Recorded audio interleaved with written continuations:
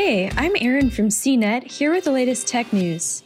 If a Facebook page or Instagram post is offering the location of your polling place, you should double-check that with your local elections office, the FBI director said Thursday at a congressional hearing. Better yet, don't get your election information from social media at all.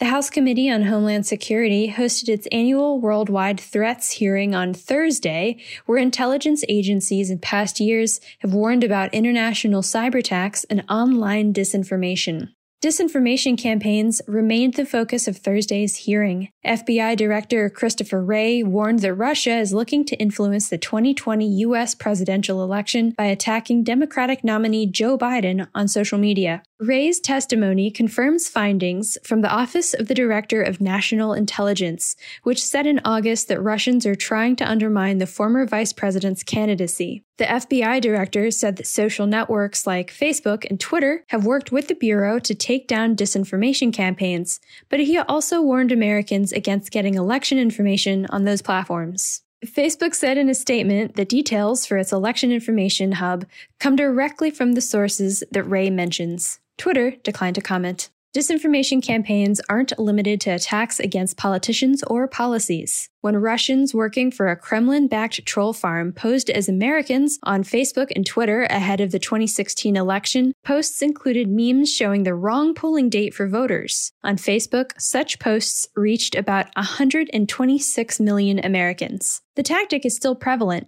with conservative accounts on TikTok telling Democrats to vote the day after Election Day. Despite Wray's warning, nearly 1 in 5 American adults get their political news from social media. Facebook and Twitter have both created their own election information hubs to deliver accurate information about voting. The FBI director told Congress his biggest concern related to election security is that Americans could lose confidence in democracy because of misinformation online. For more of the latest tech news, visit cnet.com.